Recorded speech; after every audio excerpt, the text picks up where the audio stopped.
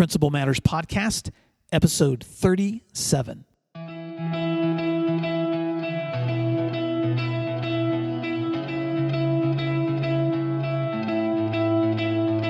Guess what?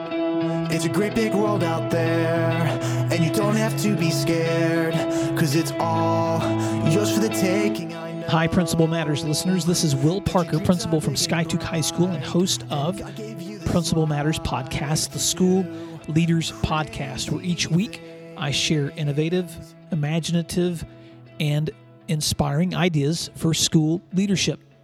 You can check out free resources at my website at williamdparker.com. If you subscribe for my weekly updates, I'll send you a free ebook called 8 Hats, Essential Roles for School Leaders. Or you can check out my book, Principal Matters, The Motivation, Action, and Courage Needed for School Leaders at my website or at amazon.com. This week, I want to talk about student growth. Are you improving? You know, last week, I left school early so that I could watch our cross-country teams run at a local race. And I want to tell you that story. Today's episode is going to be more story than application, but if you'll stay with me, I want to take us somewhere through this story. And story is, I guess, if I have a pedagogy, story is my way of relating information that helps me learn. And so perhaps the story will help you think about your own school leadership decisions too. But when I went to this cross-country race, it was one of those days where the sun and the clouds kept alternating in the sky, and my oldest daughter was running in the first race. She's a senior at my school. Skiatook High School is located just north of Tulsa, Oklahoma, and we have boys and girls that run in our cross-country teams. My daughter is a senior, and my second daughter, Maddie, is a sophomore here. On this day, the clouds moved in right after the first race, and a heavy shower began falling. There was scattered lightning and thunder, and so we huddled under this canopy that the team had, and we just waited it out. Before long, the clouds moved away, and the sun broke through again, and the races were on. So boys varsity ran next, and then junior varsity. Now, my second daughter, Maddie, is a junior varsity runner. And so I want to tell you the story of her run that day. All summer long, these kids have been training and showing up for early morning runs or staying late for long runs. They will sprint 1,000-yard sets, or they'll run for 60-minute long runs. And these have just become a part of the various routines as they work to increase their endurance. And I have to say how proud I am of the dedication of all of our high school kids in athletics and activities for the time that they put in. But I also have to say as a dad that I'm really proud of my girls for the time that they've spent training for their team in cross country. Throughout their training, my daughter Maddie has probably been the one who struggled the most. She would be the first one to tell you that she's not naturally fast. And she chose cross-country not because it's her natural gift, but because she wanted a challenge. She wanted to stay physically active. And she has a very consistent pace, which is not really fast. She never walks during a race, but she has a very interesting strategy. And when she was sharing with me right before the race last week, she said, "Dad, my goal is to keep my pace so that I pass at least some of the runners and I don't come in last." She said this with all seriousness, and so I just smiled and I gave her a hug, and I stood back so I could cheer her on as she decided to set her pace and to make sure she could finish this race, not last, but maybe reaching her personal records that she's set for herself in the past. When the starting shot rang out, all the runners sprang forward, and before long, I could see Maddie in her red school colors off in the distance, and yes, she was trailing toward the end, but she was pacing along in the wet grass and the gravel, and she was checking her Garmin watch, and she was watching as the distance was spreading between her spot and the front runners. But as I saw her running ever so slowly, I could see that she was beginning to gain on some of the ones in front of her. And then she disappeared as they made their way through the back of the race route. And before long, the front runners appeared again, And way behind and still trailing near the end, I finally found Maddie's red jersey. And she was still pacing along at a slow and steady clip. And as the winners began crossing the finish line, I knew it would be a while before I would see her. So runner after runner hit the line, and we were celebrating kids that we knew as they came through. And finally, I could see Maddie as she came into the final stretch. And it looked to me like her strategy had been effective. She was not the last one in the race. But when I looked at the finish line clock, I was surprised. She was actually pacing 2 minutes ahead of her normal race time. And when she hit the finish line, she was still giving it everything she had. And she handed off her race number and then immediately fell onto the grass, exhausted. Her coach and I went over and helped her up. We got her walking so she could cool down, and got her sipping on a sports drink, but she couldn't even talk. She was breathing so hard. And finally, after a long walk and cool down, she began crying. And I said to her, Maddie, I can't tell if you are upset or if you're happy.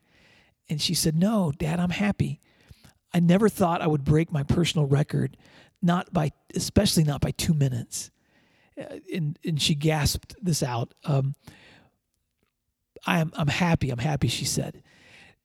Right then, big sister, her senior sister, my oldest daughter, Emily, made it over. And it was one of those daddy proud moments where she grabbed her in a big hug and just held her as Maddie cried with joy on her shoulder. And I pulled out my phone and captured the moment. If you want to see the post accompanying this podcast, you can check out my website at williamdparker.com if you want to see that sweet photo. And later, Emily, because I tweeted it out, my daughter Emily reposted it on Instagram. And this is what she said that I thought was touching, and I want to use this to launch into a lesson here. Emily, the older sister, wrote, "Words cannot even describe how proud I am of my sister. A PR by 2 minutes is phenomenal. You've worked so hard to get where you are, and I'm proud of you. Love you, sister." Here's my question from today's story. Where are you growing? And here's my second question. Where are your students growing? I want to use that story as a backdrop for this conversation today. And I want to ask you, as you've looked at your strategies for this coming school year, I want to talk about the strategy that our cross-country coach uses, because as he is strategizing with his runners, he encourages them to keep records of their time so that the athletes know if they are improving. In fact, my daughter told me once that she thinks about this when she's running, and she'll repeat to herself what her coach says, quote, "Pain is temporary, but a personal record is forever." I love that quote. Pain is temporary, but a personal record is forever. This same truth, I think, applies to learning, especially student learning. I'm sure, just like at your school, that your teachers have increased their time together, that they're meeting as professional learning communities. I know as our teachers have prioritized that time, that some of them work together specifically to target essential skills and learning standards that kids need to be growing in. We have other teams of teachers that focus on behaviors or character traits we want to see practiced as a part of our school culture. I like how I've seen those referred to as skills or will conversations. And like most schools, our teachers, as they're collaborating together, their goal is to invest in strategies or interventions that help every kid grow. And so as we're looking at data, or our teachers are sharing common formative assessments, or we're following up with remediation or interventions, none of that is meaningful if we lose sight of the small wins. The small wins are the incremental growth that we're seeing in student learning. And so here's the point that I would like to make from that story today, and as you're looking at your year of working towards student growth. The pain of hard work is temporary, but growth and learning are forever. The pain of hard work is temporary, but growth and learning are forever. So as you're working with your teachers, as you're working with your students, think about where do you see them growing? Because not all of them are going to reach the same goals, but all students can grow. I was sharing the photo of my girls from that race with my superintendent, and he said something so wise. He said, Will, what's great about that story is that Maddie didn't win the race.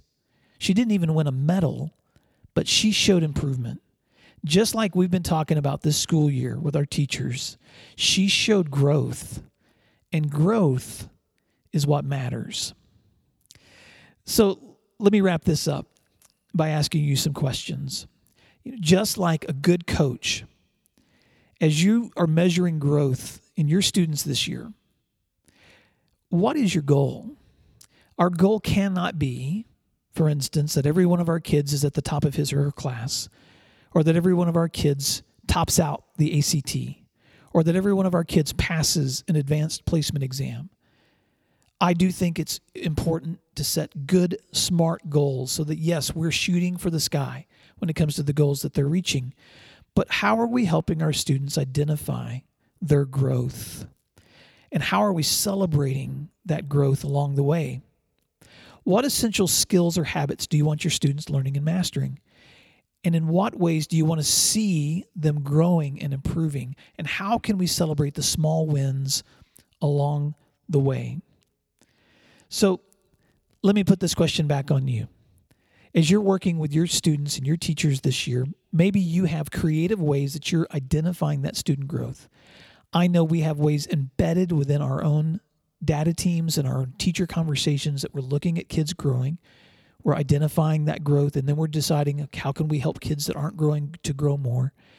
But I think that there's probably other ways that you have too that would be inspiring or helpful for all of us to know. So let me ask you that question. How are you celebrating the small wins with your students? How are you identifying for them, hey, this is where you were and this is where you are, and let's get excited about growth. Not every student is going to win the medal. Not every student is going to be your valedictorian, but every student can grow. And you know what? As school leaders, we can too. And so I want you to think about this week as you're leading your school. I want you to remember that what you're doing is so incredibly important. Your school leadership matters. But also, don't forget to celebrate the small wins. There may be tough challenges that you have this week, just like me. Just like the difficult moments that I'm going to have this week, you're going to have those same week moments too. But at some point in your week, where are you seeing growth? And then stop and celebrate. Because just like my daughter Maddie had to learn to celebrate improving her personal record, we can be celebrating the small wins along the way as we grow and our students grow together. I want to say thanks again for taking time to listen to this podcast. I know that some of these ideas or stories may be helpful for you in your school leadership. If they are, please share them out with others. You can also find posts on my website at williamdparker.com if you're interested in other free resources, or if you want to connect with me via Twitter, my handle is @WilliamDP. I'd love to hear from you. If you want to sign up for weekly email updates from me, then please go to my website and you can subscribe there, or you can text the word 8HATS, the word 8, HATS, text the word 8HATS to this number, 66866, and you'll immediately be signed up to receive weekly updates. Thanks again for listening. I hope you have a fantastic week. What you do is so important, and I'll talk to you next time.